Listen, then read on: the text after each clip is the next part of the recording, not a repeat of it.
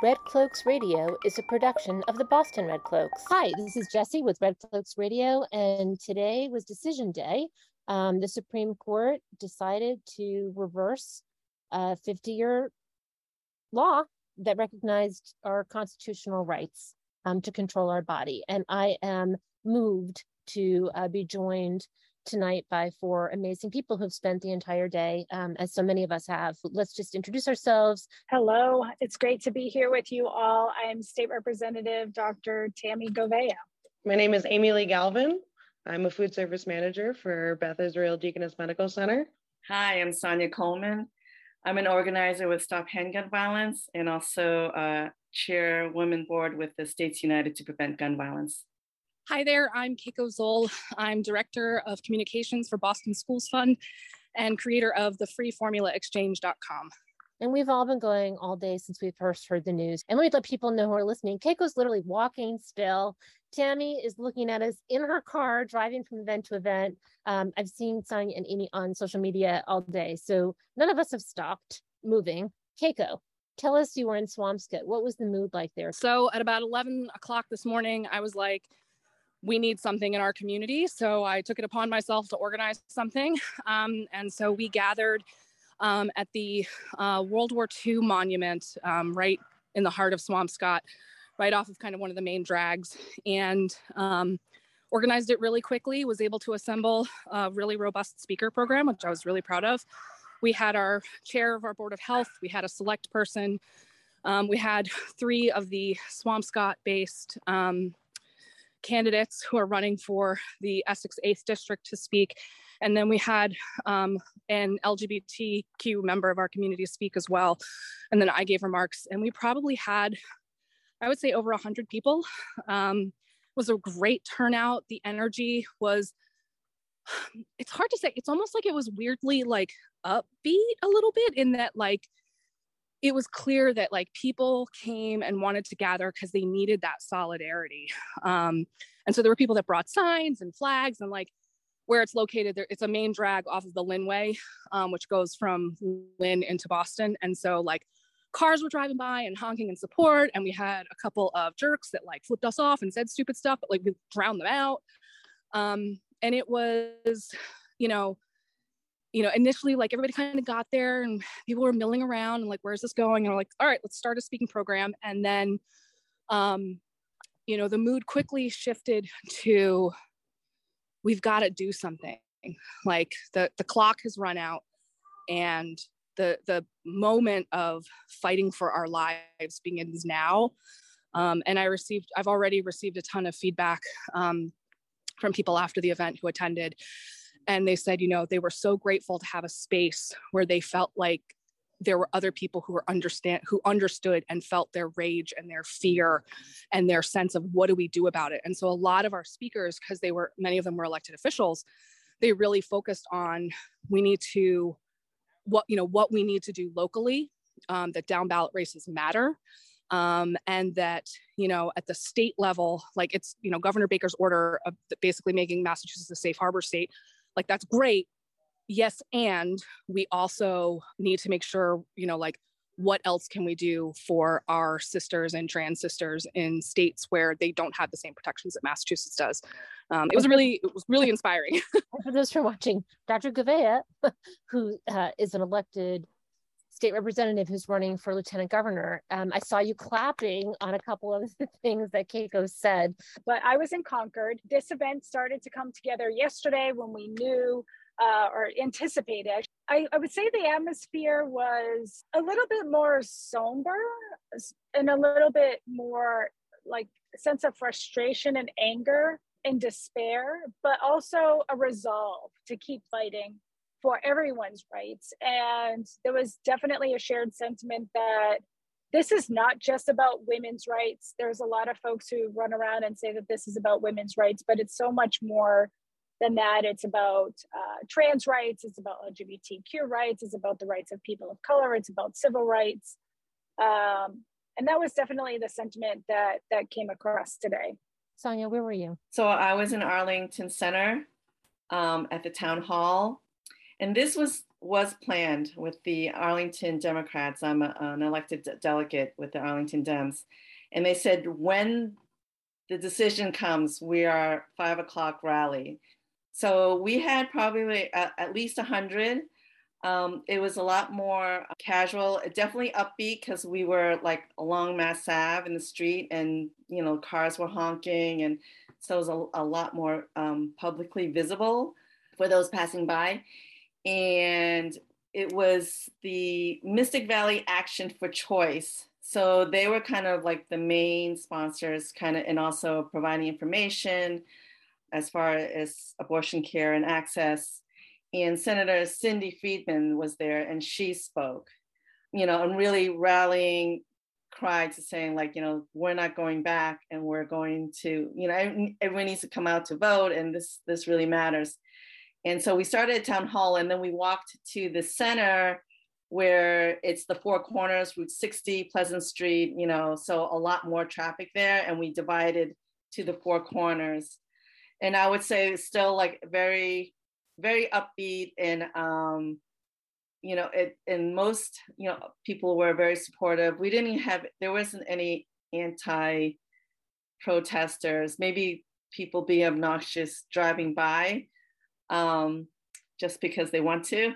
But otherwise, it was really a good feeling of just being around other people who are feeling the same. And I brought my daughter, and it was just really good for her to see that, people like really support, women's rights and our rights to decide what we're going to do with our body. And there were men, and I was telling her how important, like, that we see men out there standing next to us, and also saying, holding these signs saying, like, her body, her choice. So that was really good. So it was really good just to be out there. Obviously, we got to do the real work and follow through, but it was a good action, I think, for people just to get out and just kind of release some of this very bottled energy that, is kind of eating away at us all day. Amy Lee, what was it like in Beverly? So Beverly was kind of a mixed bag.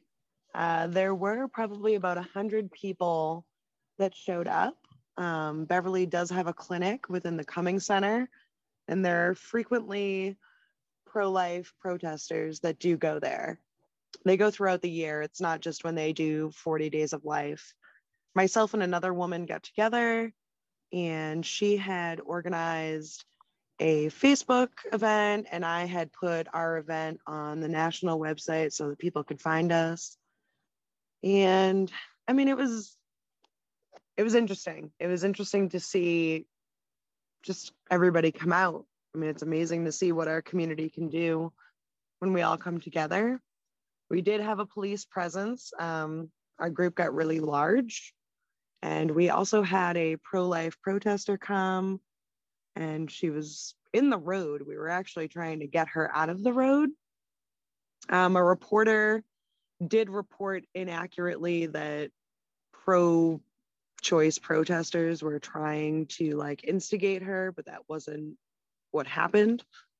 But I mean, the feeling was kind of like a party. And actually somebody that was standing next to me said, I'd rather be on the side where people are having fun and they're like engaging and they're talking and they have all these ideas.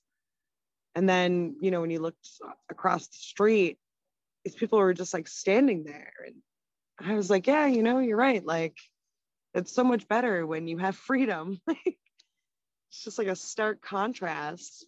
I really enjoyed talking with that person. I think that they gave me like a really good perspective about it. And I mean, there were little kids there, and it was just amazing energy. Like, I've never seen Beverly come out like that before. And I was really proud to just be a part of this community. I mean, it's amazing. It seems like there's just different visions for what America and democracy are about. And it feels like between the hearings this week, plus the decision around guns yesterday, and then today's, we all anticipated this decision. I have to admit, I had this like 1% of hope that it wouldn't be as bad as it was. I was hoping it might be very bad, but not actually overturning it. But most of us saw this on election night in 2016. that Trump would appoint people to Supreme Court and that this is what would happen. But there are a lot of people today who may be listening who really maybe had more than 1% of hope. For those who couldn't get out and you're feeling alone or angry or sad, it's a lot harder to process those feelings by yourself.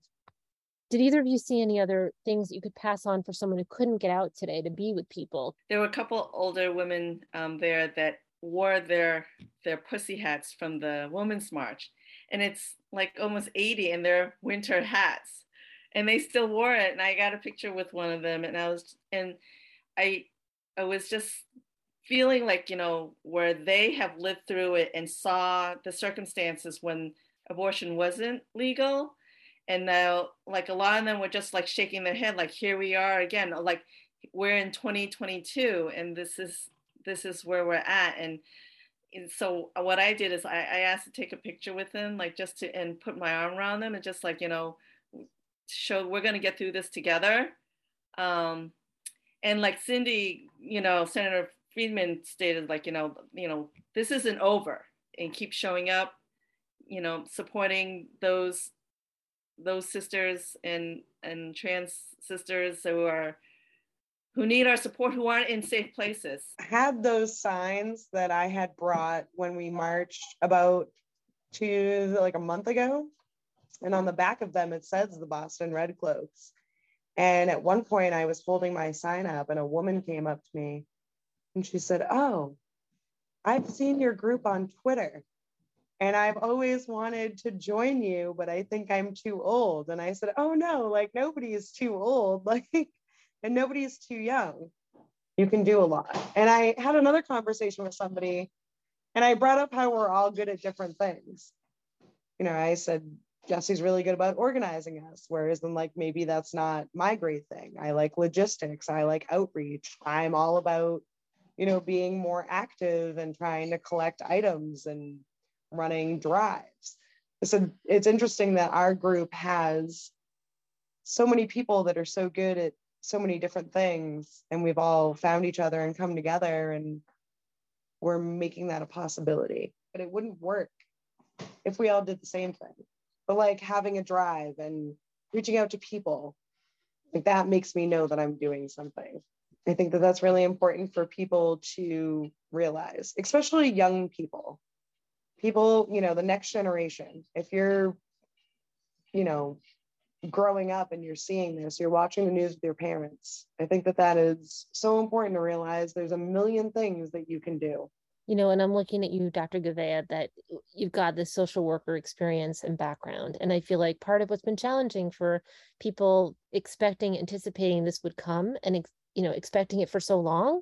And so then it's like, here it is, dealing with losing hope, but also finding now that it happened, now I know it happened. And so how can I keep myself mentally healthy and take care of myself so that I can, you know, do what's necessary for sustained advocacy. Once the decision was leaked, I had a lot of conversations with a lot of young people in particular who are going to be much more burdened by this because they feel the weight of the fact that their choices are limited, that the choices of their peers who live in other states are limited, particularly in our LGBTQ community and our communities of color, where the burdens are even greater in our low-income communities, you know, for weeks and weeks about this. And for folks who have been at this fight who, you know, were here in college before Roe was decided, I should say, and they remember young people trying to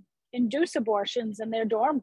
Mental health, this definitely has an impact on our mental health. It will have an impact on public health in particular as well, because folks who are forced to carry pregnancies that they don't want or feel equipped to carry are going to be forced in many ways to be in domestic violence situations that they otherwise would have been able to be empowered to leave or have the financial opportunity to leave. It limits pregnant people's choices in terms of where you live, kind of transportation you might be able to afford, the career opportunities, the educational opportunities. It is really constricting. And that kind of constriction impacts our mental health. And even if we're not the ones who are experiencing it and suffering, I think that's the ripple effect of what we're really seeing here and the impacts all across the demographics of anybody who is not white, cisgender male and Christian, because this is being shoved down our throats. This is really right-wing radicalism on the Supreme Court, spewing a bunch of lies. You know, the Alito decision is packed with lies. The American public is not in a state of consternation over abortion access. Overwhelmingly, American people support abortion access. The originalism perspective on the reading that they took with the Constitution and the fact that the Constitution doesn't say anything about abortion access, or the 14th Amendment doesn't say anything about abortion access. So therefore, we cannot say that abortion is a right in the Constitution because it's not stated. Well, in 1868, like, we didn't understand germ theory. We didn't understand that viruses were actually also a cause of infections and disease. Like, life was so different. We are living in the present moment. We are not living in the past. You know, the revisionist history of, you know, saying that in colonial times that we did not have abortions that were happening before a person knew that they were pregnant. That is absolutely false. There were even, you know, advertisements, public advertisements of access to abortion services. So this whole notion that we don't have a history of it, that it's not in the Constitution or in the 14th Amendment. You know, we didn't have airplanes in 1868, right? Like, we didn't have the Air Force. Like, and then when you look at the concurring decision that Thomas wrote, that's an indication to me of also where we ought to be really worried and afraid and have a lot of fear, and stand with our trans neighbors and friends and family, stand with our,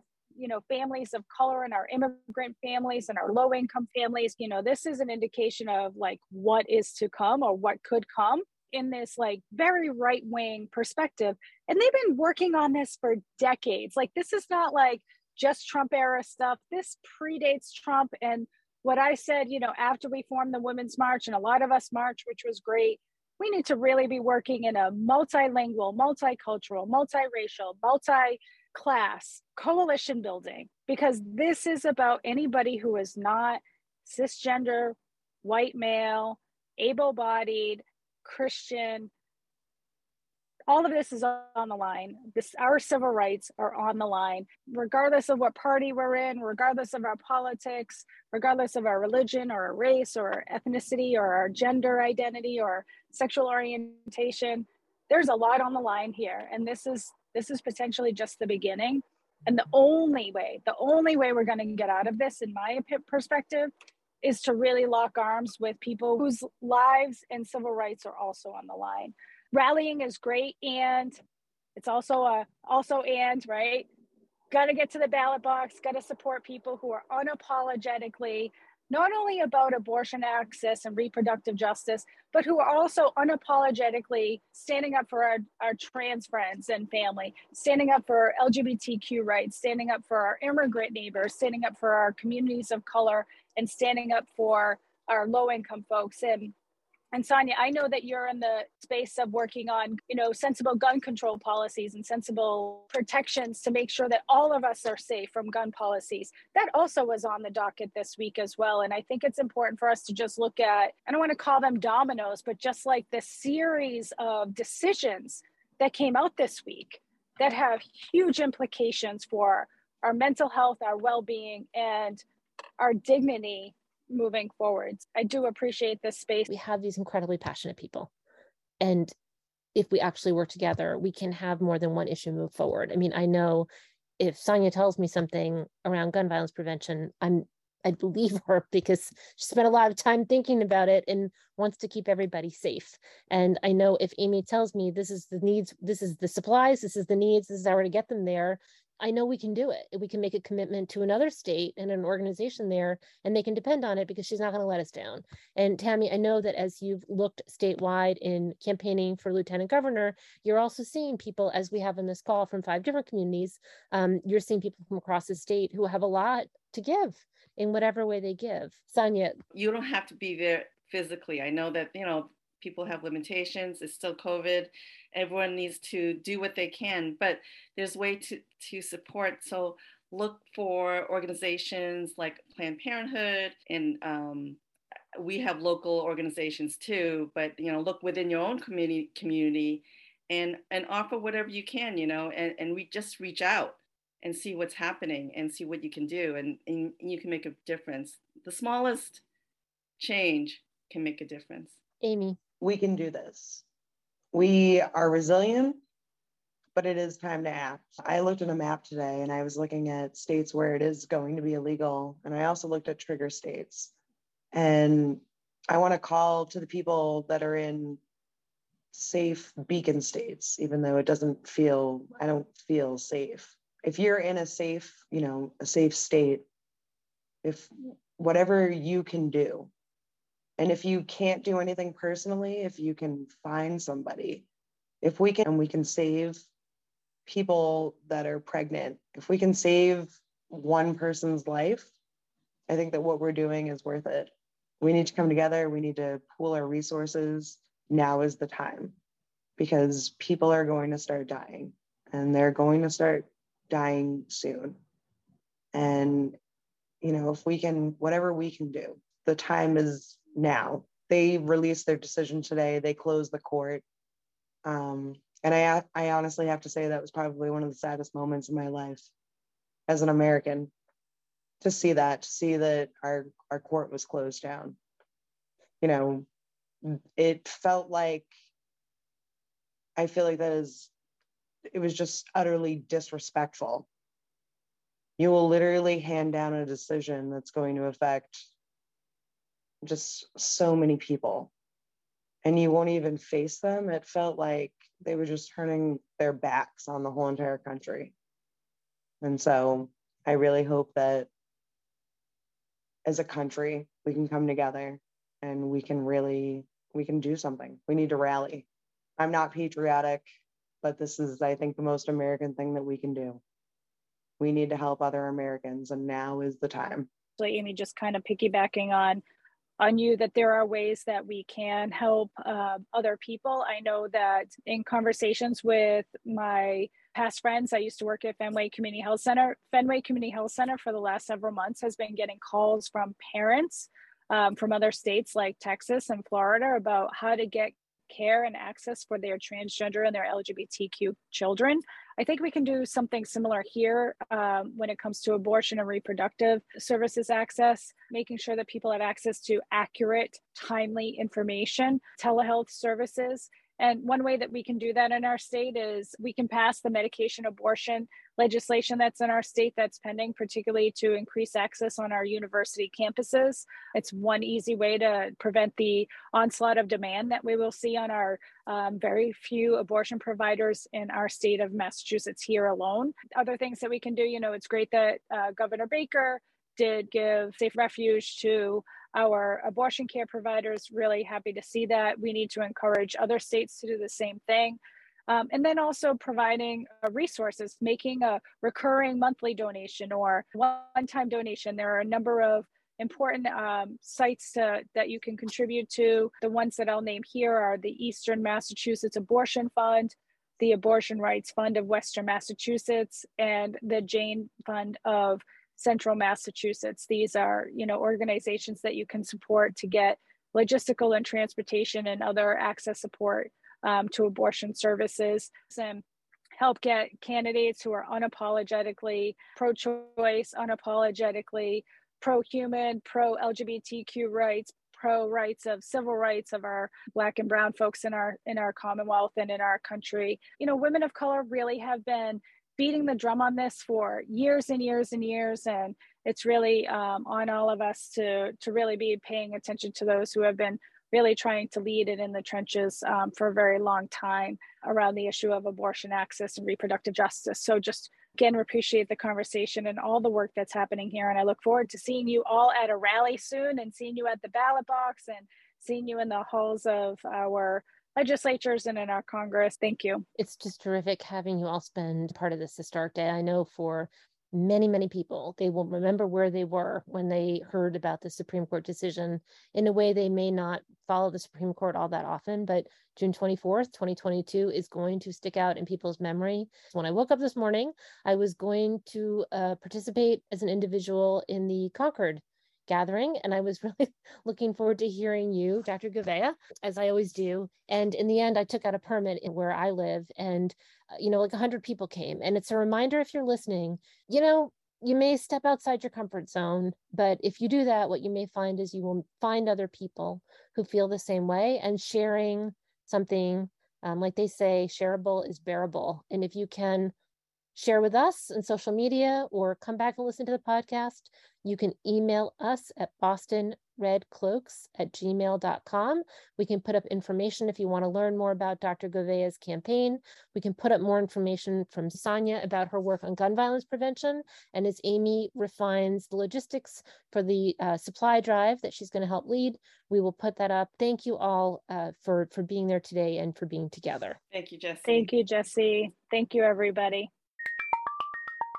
You've been listening to Red Cloaks Radio, a production of the Boston Red Cloaks. Find us at bostonredcloaks.com